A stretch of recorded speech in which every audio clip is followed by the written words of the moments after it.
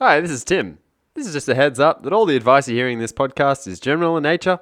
If you want something more specific, then feel free to contact us. Drunk accountant, drunk accountant, drunk to drunk accountant, drunk accountant, drunk accountant, drunk to drunk accountant, drunk accountant, drunk to drunk accountant, drunk accountant. Hello and welcome to the podcast. My name is Dan, I'm Tim. and we almost missed putting the volume back up in that intro, Tim. We were chatting away. That's when you know, I suppose, you're just way too nonchalant about something. You know, that you're just not taking it seriously.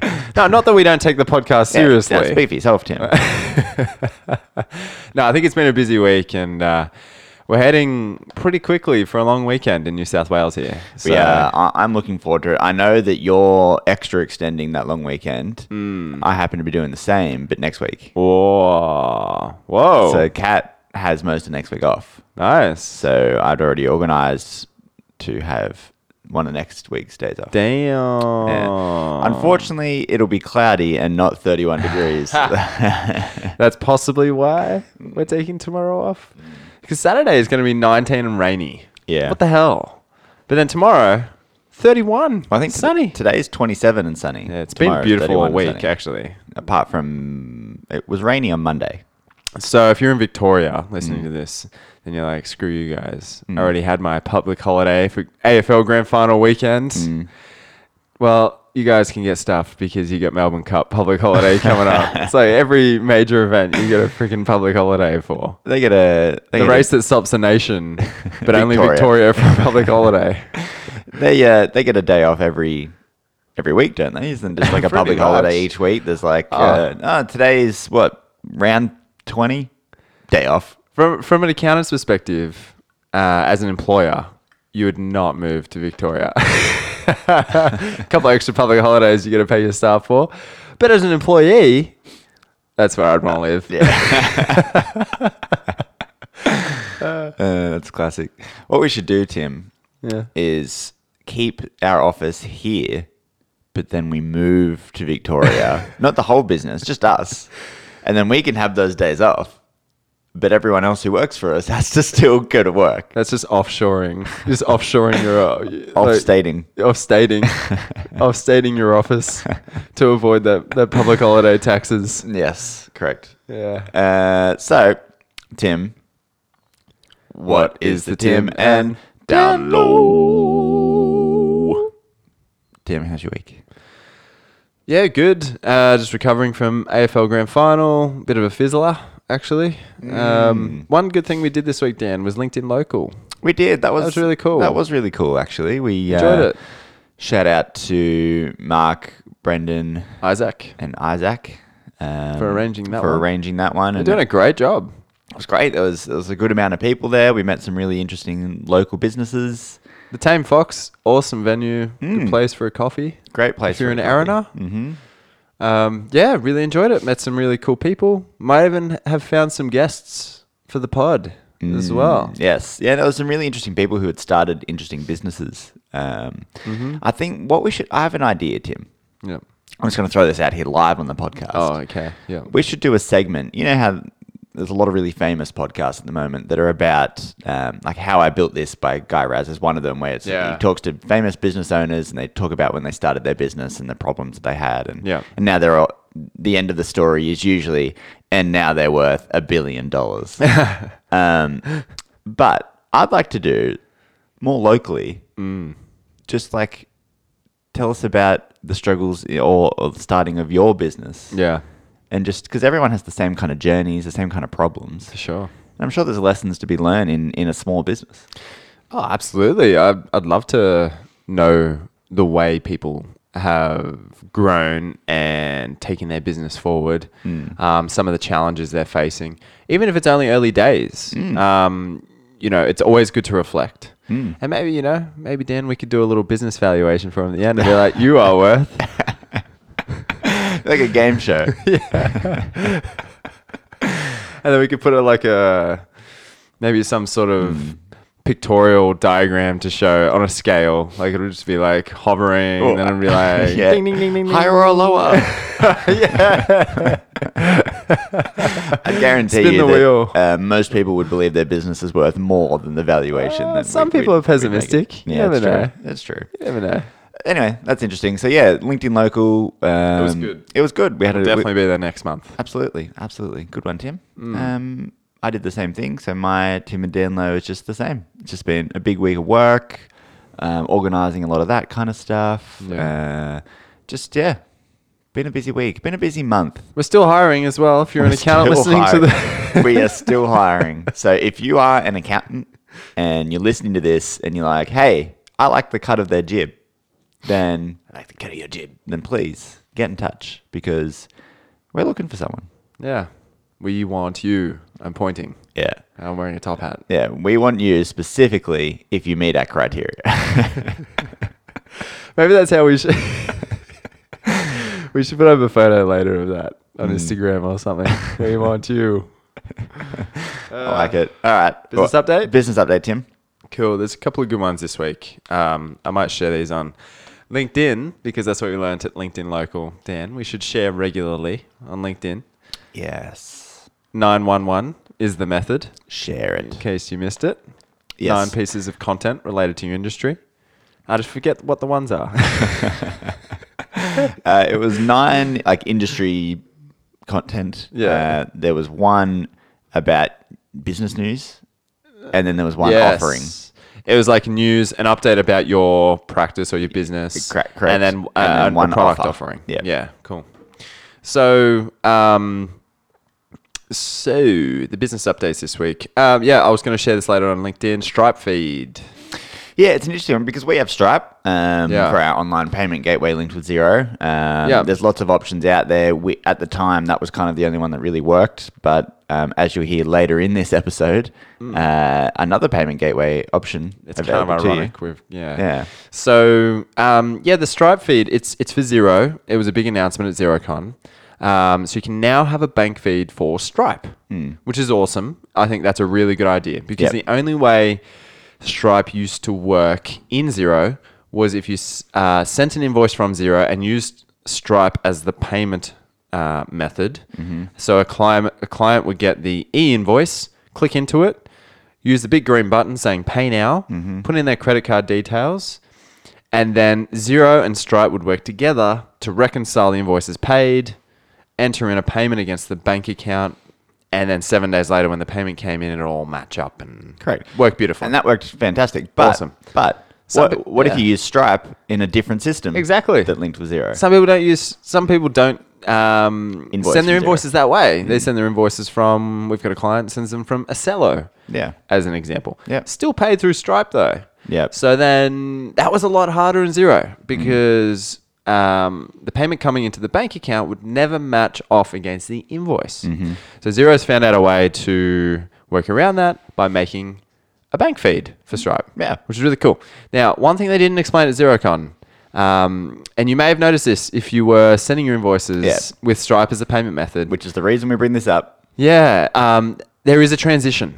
So if you were accepting payments through Stripe, it'll still enter the payment. It'll mark the invoices paid, but it won't do that beautiful automatic syncing like it used to. Yeah. So we've noticed that in our own Xero file. It stopped working the way it was meant to because now you need a bank feed. You need to set up the bank feed. So they didn't tell you that, the way you were doing it, going to have to change. So there'll be a few people probably sending in support requests or calling their accountant saying, why is my Stripe payments not matching anymore? That's because you got to set up a Stripe bank feed, and then it'll start to match. One other thing, Dan, though, you have to change in Xero where your payments for clients who are paying using Stripe on your invoices are actually posting to. So you have to make it that it's posting to Stripe rather than your main bank account. And then that'll start matching up against the income coming into the Stripe account. And then there'll be a fee taken out. Yes. And then that'll transfer through to the main bank account. Yes. Correct. Now, because Stripe has a 7-day period of paying to your main bank account, there's probably going to be several in that window that you're going to have to manually sort of just force. Yeah. Okay. So there is a bit of a transition. Yep. And if you need more help, send us a message or contact your accountant or bookkeeper. Yeah. Or zero. So that's one, but it's a really good thing. It's worth it. Yep. The next one is SMSF diversification.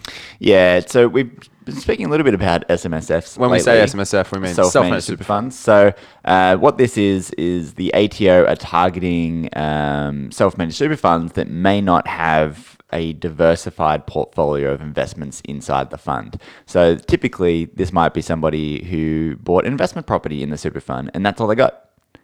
That's not really a diversified portfolio. That's one investment that if that goes poorly, potentially, depending on how it's set up, you might lose a lot of money in your super. Yeah. So the ATO are targeting those people to say, hey, you need to, perhaps rethink it or at least think about it. Yeah, so there's a bit of conjecture around this. The ATO apparently have the right to fine people who haven't diversified enough in their self-managed super fund. I also heard on the flip side of that they would never use that power. But the main thing you can do to protect yourself is to make sure you have an investment strategy in place. Saying that you've assessed the risk of not diversifying your portfolio, say in just buying a property with 95% of your funds in super, and saying that you've assessed the risk and all other options and you still feel that purchasing a property is the best option for you. Now, it's worth noting the ATO only sent these letters to people with LRBAs. Yeah, so that's if you've got borrowings to purchase that property and you've set up a limited recourse borrowing arrangement. Typically that involves setting up another trust and all sorts of things. But they're only targeting those people at the moment. Yeah, at the moment, that's because the ATO, in your self-managed super fund tax return, you have to say if you've borrowed to buy a property. Yep. And so the ATO know every super fund that's borrowed to buy a property. So they've picked them off. And generally, if you're borrowing to buy a property, that means you've used a lot of the funds in your super to purchase that property. Exactly. It probably because you don't have enough. You're borrowing. You're probably a bit cash poor in the super fund. So you may not be diversified. You're definitely probably not under 90% with that property as a proportion of the investments in your fund. Correct. So that's why they've sent it out to them. And it is legal. It's fine. But the ATO is not heaps keen on it. Which, I mean, it's an interesting thing. It is an interesting thing, and it's obviously unique to everybody's individual circumstances and what they're doing. I mean, I can understand that investment strategy in place. I can understand the rationale behind it that some people, who've not gotten the advice they probably should have and just set it up, and now, prices going down, they might be losing some value in the super fund. It might be risky. It's a really tough one to borrow into super if you can't guarantee that you're going to be putting more money into super. Yeah, because it can be tough. Because then you can't make the loan repayments. Yeah, you've got to be cash flow positive. So, so yeah, there's a couple of interesting ones. Yeah, they're really good, Tim. I might try and post them on LinkedIn later. How about that, Dan? I'll share it. Should we post it from the business page? Yes, and then we both share it. Oh, snap. Look at what we've learned, Tim. LinkedIn Local coming at ya. That's great. So, Tim, let's move on to everybody's favorite topic. Yes. The tight ass tip. Our favorite time of the week. Tim's tight ass tip. Tim's tight ass tip. I haven't been posting these on Instagram lately. I need to. And that's letting the team down there, Dan. Oh, I think there's one that you'll like today, Dan. And it's appropriate. We're coming up to a long weekend, so some people might, daylight savings. Yeah. Some people might want to have a little bit of a drink or two, a drinky poo over the weekend. Yep. Well, if you want to drink fine champagne on a budget. I know where this is going, and I like it. This tight ass tip is called... Me likey. This tight ass tip is called Aldi champagne. It's delicious. Aldi champagne. ... It's delicious. With an exclamation mark. So, there's two different options for champagne at Aldi. And what a lot of people don't know is one of them is legitimately champagne. It's called champagne. Yeah. So if you're not a bit of a wine connoisseur here and you don't know the difference between your champagnes and your sparkling wines, essentially you can't call a sparkling wine a champagne unless it's from the region Champagne. Exactly. So all sparkling white wines in Australia, who you'd normally just call champagne, aren't actually champagne. It's not champagne. They're kind of the same thing, but they're just not made in that region where Exactly. champagne is from, which is in Champagne. Yeah, this bites me in the ass sometimes when I'm at a bar because I like to be grammatically correct. Yeah. And so I'll be like, one glass of sparkling and one beer, please. Yeah. The sparkling's for me, obviously. And and they'll be like, oh, is that sparkling mineral water? Is that sparkling with lemon or lime? I'm like, no. Sparkling wine. What else kind of sparkling would I want? And then they're like, what, is that a Moscato? Is that a Rosé? And then they're like, oh, you mean champagne? I'm like, no, sorry, you don't have champagne on your menu? Because I'm obviously at the local bar. I don't drink at expensive bars, Dan.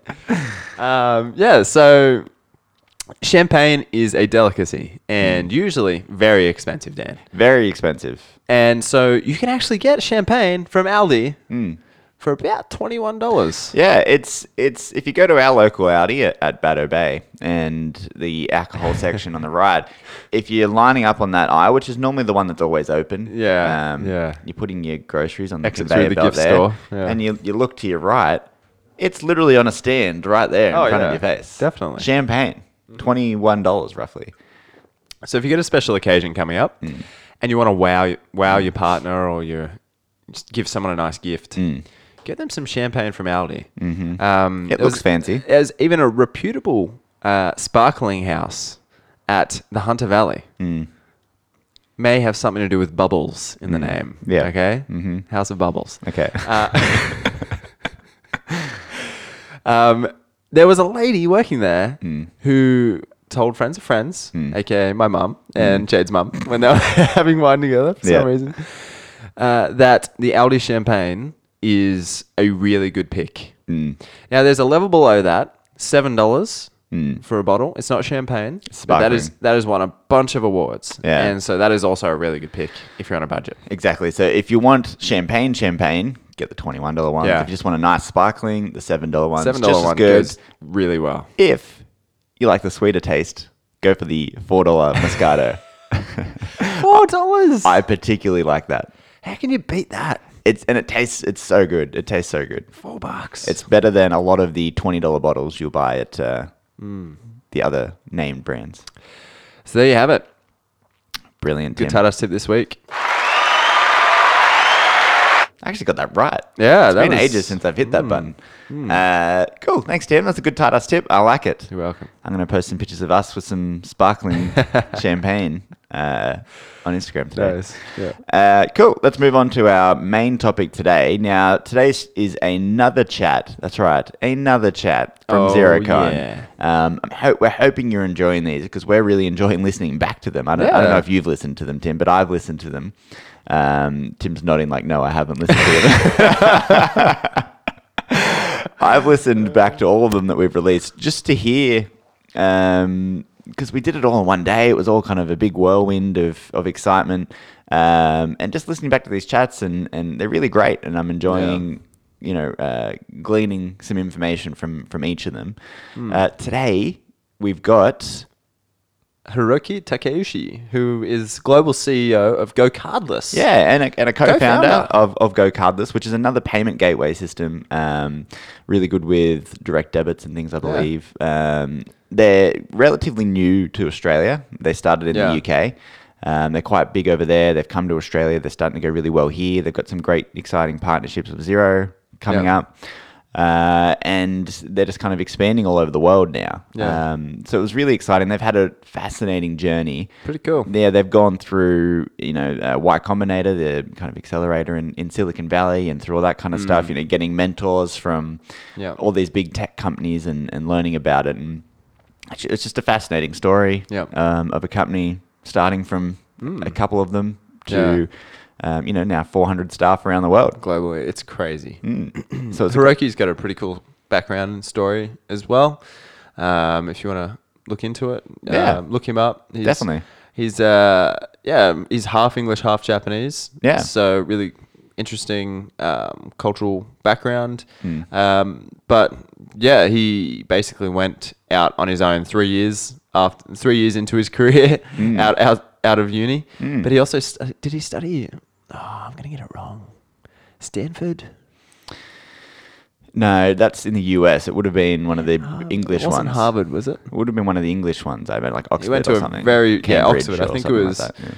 But he went to a prestigious college, and then 3 years into his career, decided to start something with 2 other people. Yeah. And it's just grown. And he's now only in his early 30s. Yeah, and he he's got runs this global company. So those are some of the questions we ask him, what it's like to kind of look back on the rapid rise of the company and what that feels like. Yeah, So- and it's funny as well to hear how some of his troubles are very similar to what you might be experiencing in your small business. Yeah. Like it's all kind of the same thing, just on a relevant. much bigger scale. Definitely. So yeah, it's a great chat with Hiroki. Thank you for coming on the podcast. Yeah. And have a listen, and we'll see you after the chat. Hi, I'm Tim, and I'm with Dan. G'day. We're the 2 Drunk Accountants, and we're here with Hiroki Takeuchi. Thanks for having me. He's the CEO of GoCardless. Thanks for being here. Yeah, it's great to be here with you. Yeah, we're very pumped to be having a chat with you. Through XeroCon, there's been a few announcements about GoCardless and Xero integrating closely, working closely together. Yeah. So it's a very exciting time for your company. Yeah, absolutely. We're really excited to be here. So we're quite new in the market. We launched about 6 months ago. Yeah, okay, yep. And so it's still early days, but it's been great to have such a fantastic reception. And Xero is a big part of the success we're having in Australia and in New Zealand as well. Cool. Yeah. We work with them a lot in the UK and in other markets already, and so Sure. we're here to kind of replicate that success down under. Yeah. I mean, I'm very impressed with your story as well. You started GoCardless at a pretty young age, only 3 years out of finishing uni, I believe, or thereabouts. I think it was about 2. Like 2? Yeah. Less than 2 actually. Yeah. Amazing. So you had a vision and you pursued it? Well, I think that part of it was just sort of blind naivety, right? Okay. We didn't really know what we were doing. Beautiful. And, Yeah. and I think that if we had known what we were doing, then we probably wouldn't have done it. So there's definitely an element of luck. Yeah. And you had 3 of you started it, you and 2 friends. Yeah. And you're the global CEO now, and they've sort of stepped aside. Yeah. So they've just left you with everything to do by yourself. They've left me with the baby. Yeah, absolutely. Yeah. No, but both my co-founders have gone on to set up subsequent businesses, and they're having fantastic success. Did they ever just like give you a pot shot from afar, like, I saw what you did there, and this is what I would have done? They're pretty good actually. They're quite supportive. I mean, sometimes awesome. like Matt, one of my co-founders, is still on the board, and Cool. sometimes he'll just like throw in a grenade in a board meeting. I'm like, thanks, mate. I really appreciate that. Cheers. Yeah, but in general, they're quite good. Yeah, awesome. It's fascinating. So I saw the journey with the business as well. Like you guys went through Y Combinator and all that kind of Silicon Valley stuff. How was that journey? Was that intense? Yeah, absolutely. I mean, it was really important to us and quite formative because I imagine it's similar to what it's been like down here. But in London where we started, back in 2011. There wasn't really a startup scene, right? It's evolved massively over the last 5 years or so. Yeah. But when we started, it didn't really exist, and so we were really lucky to be able to go over to Silicon Valley. Y Combinator is an incubator out there, which is one of the really highly regarded ones, and we were able to learn from actual experts, right? That had gone and scaled and successfully massive businesses and technology companies, and we learned a lot about the way to go about building technology and the way to go about building technology businesses from that experience. So it was really crucial to the early success of the business. It sounded like an amazing experience. Did you meet what I read was Mark Zuckerberg might have been one of the people that was giving you some guidance. Well, I mean, it'd probably be a bit grandiose to say guidance. No, so the format for Y Combinator is that they have these weekly dinners that they invite all of the kind of founders to.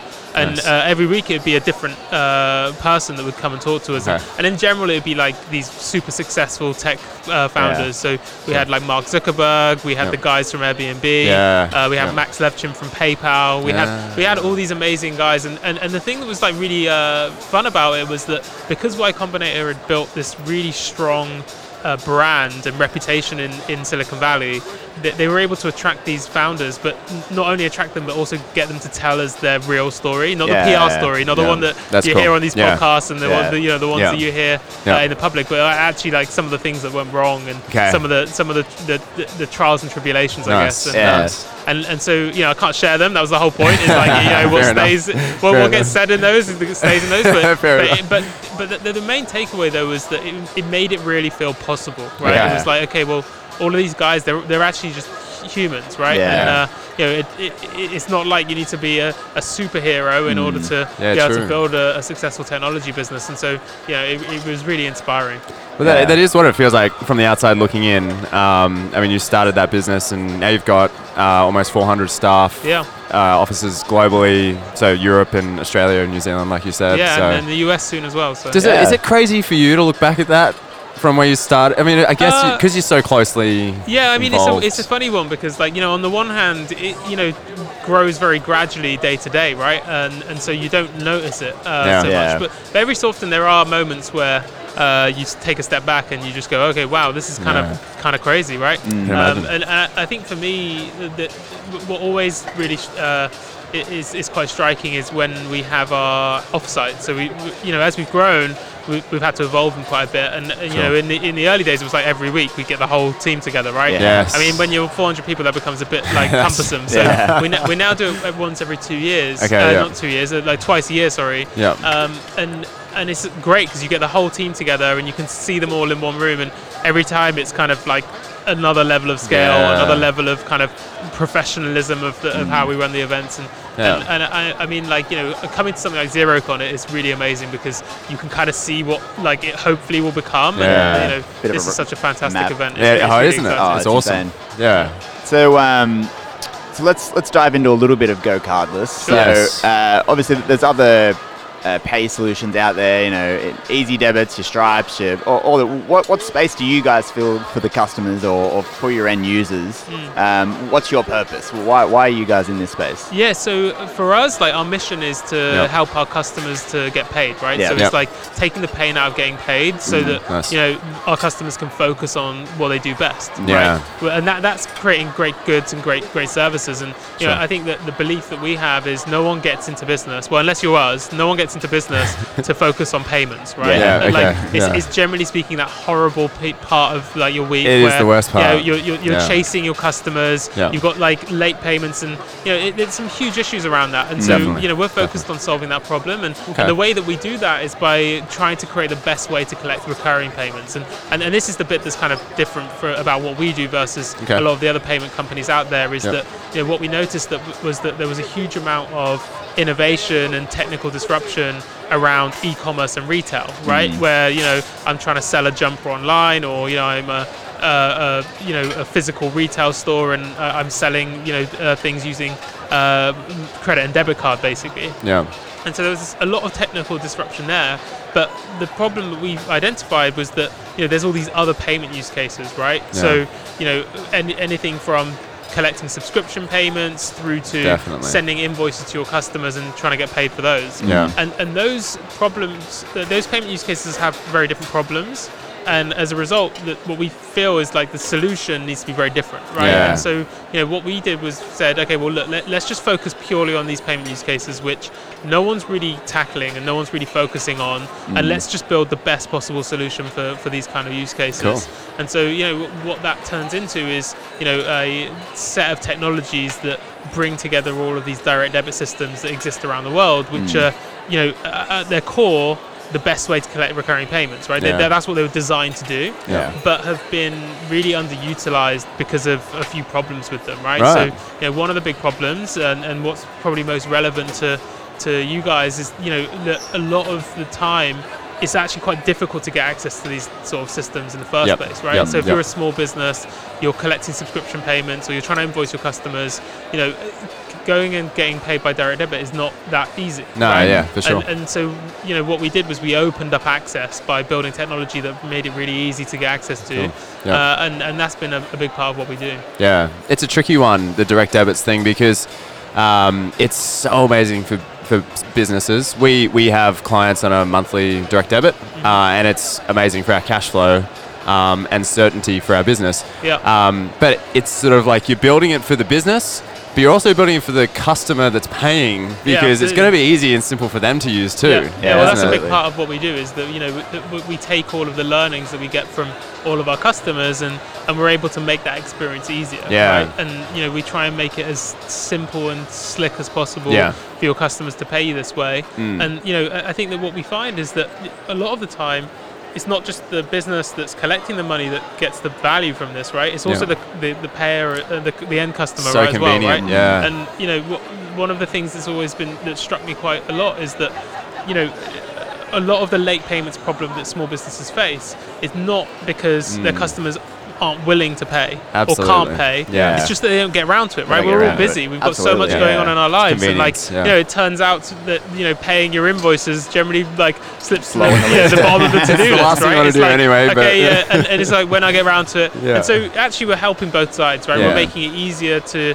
you know, automate the whole process, and you know, that means that as the business that's collecting money, you've got more certainty, you get paid faster, and that cash flow issue, that's a big problem, right? The number of businesses I talk to where, you know, that's the number one killer. Yeah, exactly. And it's like you're losing sleep because you don't know if you're going to make payroll and all these things. And so we really want to, like, you know, reduce that problem as much as possible. And it's been great to come to Xerocon and see how much of a focus there is on cash flow. We think it's a really big problem. It's been a big theme of this Xerocon in particular. It's kind of the cash flow side of things. You know, I think Trent was talking yesterday about, and even on our podcast earlier today, $115 billion of late payments coming from, and that's just in Australia. No, this is a big global problem. So that's part of what we're here to tackle. Yeah, which is great. Cool. So what are some opportunities or challenges that Go Cardless have right now? I know there's some, like we said before, integrations. You're working very closely with Xero, so perhaps you've got some things on the roadmap there? There's always opportunities to improve those partnerships, and, you know, it's been great spending time with the team at Xero here at Xerocon. And, you know, we have partners all around the world. We've got about 150 partners, so you know, that's a big part of what we do, and you know, and that's really important, right? Because we've always believed that, you know, payments is something that we don't want you guys to think about. Right? We want it to be something that just works seamlessly in the background, and the best way to do that is by partnering with other technology services, so that you can embed it deeply into the processes that you already have, right? So, like, you know, our belief is you should be able to just send the invoice, and then the payment just happens like magic in the background, right? But to do that, you really need those partnerships. So that's a big part of the opportunity.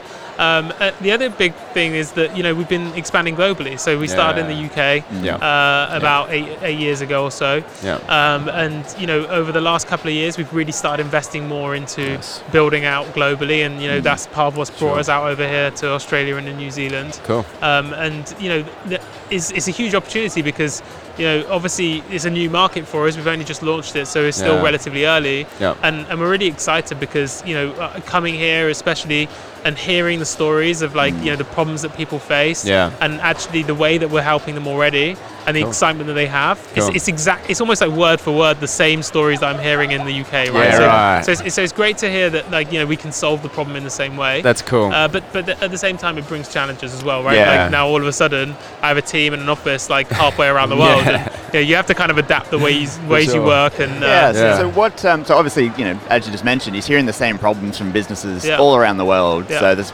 plenty of market for this product. For sure, so what made you come to Australia before you went to somewhere like the US? Yeah, so I mean, I think that there's a number of factors, right? So, you know, one of the things is that actually Australia and New Zealand feel quite similar to the UK, and in some ways feel actually more advanced than the UK, right? So the level of cloud adoption is really high. The willingness to try new solutions is super high as well. Sure. I think the other aspect from a sort of more payments angle is that, you know, the US is very credit card focused, and credit especially, right? Like, people are really, they love their air miles, and you know, they use their cards for everything. And as a result, you know, the direct debit systems over there, they're not really as well understood. Whereas in Australia and in New Zealand, it's a bit different, right? It's a bit more like the UK, where actually people are used to paying in different ways for different things, and, you know, the level of awareness around direct debit is a lot higher.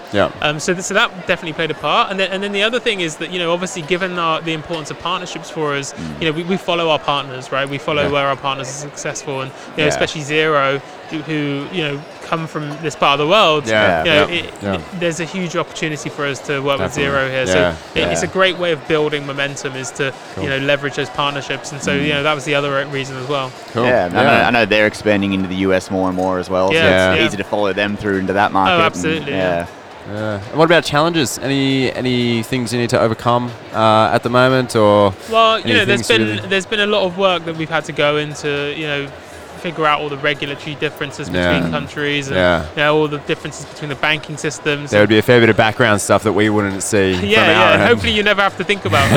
But that's been quite challenging, and we've had to adapt and to learn how to overcome some of those challenges. But I think we've done a pretty good job of that, and I think that now that the next phase is around how do we make the team really effective when it's based all around the world, right? Sure. And I think that's a big thing that I'm thinking about at the moment is, how do we change the way that we communicate? How do we change the way that we make decisions? How do we keep together and connected? And how do we make sure that our culture is kind of similar around the world? And and actually, especially somewhere like Xero, they have such a fantastic culture. You can really feel it, right? You meet anyone that works at Xero, and it's almost like you can recognize them from a mile off. Definitely. So I think that's something that I'd really love to replicate, and that's cool. It's something that requires some quite conscious effort, and is a big part of what I'm thinking about at the moment. Well, it's funny, all these issues are very similar just obviously on a much larger scale, but any business, any small business goes through the same. How do you control the culture in your business? Absolutely. Even one site to 10 sites to around the world. How do you control how your people behave and the attitudes towards the work, and also cash flow, and also dealing with regulatory issues. These are all things that any business faces. Exactly. Just on a much larger scale. Much larger scale, Well, it's the same challenges, but it's all good fun, isn't it? Yeah, exactly. That's why we exist. Exactly. So, apart from moving into the US and those opportunities you mentioned, how does the future look for you? What does Go Cardless in the future look like to you? Yes. Yeah, I mean, look, I think that we're still quite early on in our journey, right? It always feels like we're just at the beginning, and at the moment, the big focus is on working with businesses all around the world, right? And becoming more of a global company. And we've had a lot of success in the UK, and so what I'd love to focus on is how do we replicate that, and help hundreds of thousands of businesses across Australia, the US, everywhere to solve some of these cash flow problems. And so I think that's the big focus, and I think it will keep us busy for a while. I'd imagine it would. All right. And throughout your journey in business, so there's a lot of business owners that listen to the podcast. Is there any big learnings or lessons that you could offer, I suppose? Oh, wow. I mean, I don't know. I feel like I've learned a huge amount. Even a recent one. You're always learning. Exactly. I think that maybe two things that spring to mind is one is around the culture piece, right? It's so important, and it's really key to getting things done, and to not only getting things done, but getting things done in a way that you enjoy, right? I think that one of the things that really excites me and keeps me motivated is the team, right? Is working with people that you feel like you have this shared sort of mission with, and also a shared set of values with. So I think that culture is something that's always been super key to us, and I think is absolutely one of the most important things. And then the other thing I think is just being willing to make mistakes, right? And be willing to be open about that. And actually what we found is that our customers, our partners, our employees, they don't expect you to be perfect all of the time, right? It's actually about how you deal with those mistakes that matters. And, what we always try and do is learn from them, but also be open about them and honest about them. And that's where I've had most of my learnings over the last 8 years of building the company is through all the mistakes that we've made, and we've made plenty, right? But that's how you grow. Yeah, I agree. We've been recently talking about that in our office, and that we really need to empower people to make mistakes. Yeah, exactly. I think the best way to move forward. Because as soon as you stop making mistakes, I think that's when you start becoming too risk averse, and you stop trying things, and I think that that's really stifling. So you need to create that culture of and sort of environment where people feel like they can take those risks and make those mistakes. They've got a sense of ownership over what they're doing. They're happy to make those mistakes, and, you need to give them the opportunity and the space to do that. To take the initiative and the ownership. Exactly. All right, so one thing, this is one area where you'll have to tread carefully, I suppose. You don't want to make a mistake here, Hiroki. Okay, all right. So you are Japanese and English. Yeah. The Rugby World Cup is coming up. It's in Tokyo. Yeah. Who are you going to be rooting for? Oh, well, I mean... Are you much of a rugby fan? So, I watch a little bit. I'm not a massive rugby fan, but I think that, I should say England, but I think that, it was so amazing seeing the Japanese team last time, right? And I'd love to see them sort of go further. And Definitely. So, I think a big part of me will be rooting for them. Cherry Blossoms, that's who they are, right? Yeah, there we go. Oh, very exciting. Cool. All right, well, thanks so much for having a chat with us on the podcast. If people want to find out more about Go Carlos, obviously just Google it, go look at the website, keep up to date on socials, that kind of stuff. Awesome, yes please. Perfect, cool. All right, great. Well, thanks for coming on. Thanks for the chat. We'll chat to you soon. Right, cheers. Bye. That's a great chat with Hiroki. Really good chat. Thank you, Hiroki, for coming on. It was great to meet you. I'm very excited to use Go Carlos's new feature in Xero, which is direct debit payments. You can actually now collect direct debit payments from recurring or ad hoc invoices straight from Xero. Yeah, it's pretty exciting stuff. Really going to help with cash flow and managing those direct debit payment systems. Go Carlos seems to be a great product and expanding rapidly. So I'm sure that their connection is only going to deepen over time. Yeah, you should check it out, actually. If you do recurring payments for people, recurring invoices, I should say. Yep. Then check out Go Carlos as a payment service. Yeah, they're great. All right, Tim, do you have another thing this week? I do. I'll start. No, you go first. I've been watching the television show. I kind of jumped on the bandwagon a bit late here, but Fleabag. So if it's a BBC show, okay, but it's picked up by Amazon, and the first BBD show, BBC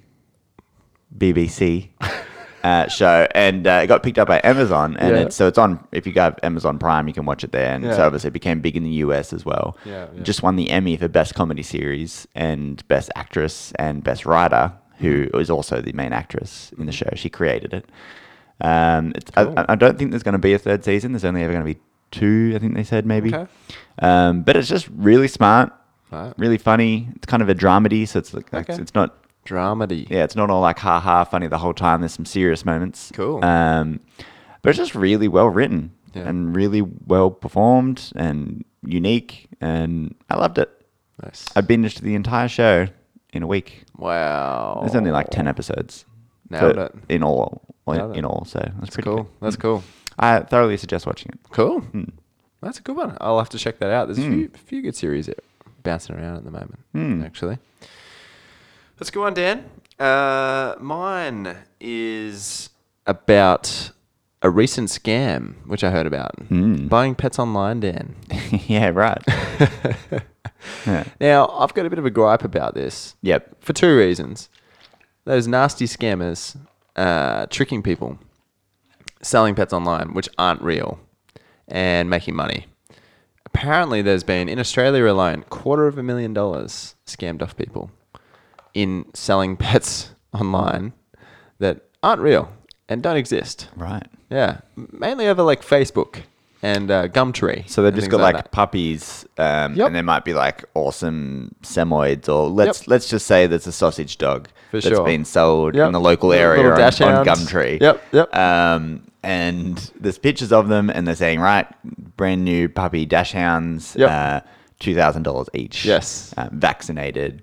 Yep. Wormed, all that stuff.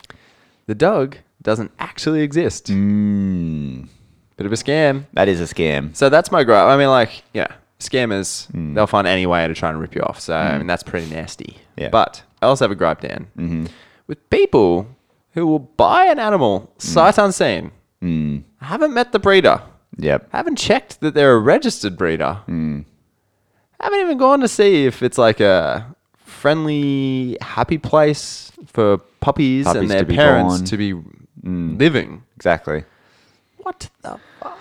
Yeah, so that shits me. It really shits me. The whole puppy industry is a concern. I mean, on the one side, you've got these people scamming people for puppies that don't exist. Yeah. But then on the other side, you've got these puppy farms and these horrible living conditions for these animals, which is terrible. So you either need to rescue a dog from RSPCA or the pound, or if you want a specific breed, go to a specific registered breeder. Make sure they're registered. And go visit. Make sure that the place is nice and friendly and happy. Exactly. And then buy your puppy from there. Yeah, I don't mind people who buy, breeds of dog. That's cool. That's fine if that's your prerogative.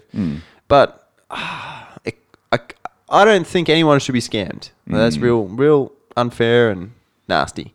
But at the same time, if you haven't done your due diligence, it's on you. Kind of on you. It's on you. Because that could have been fucking anyone selling that dog. And that's just abuse of animals. Yeah, it is. Absolutely. People are making 10, 20 grand off a litter of puppies. Yeah, and you do see that sometimes happens. Like, fair enough if your animal's accidentally gotten pregnant and had a litter, that's fine. Like, make sure they go to good homes. Yeah. Do you have to sell them for $2,000 a pop? That's not fair either. So, yeah.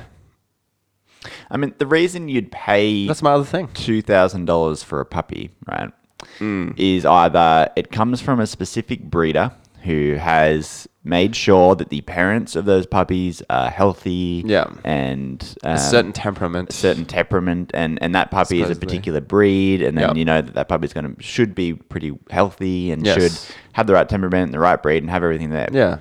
And that's why that sausage dog would be $2,000. Yes. Yeah.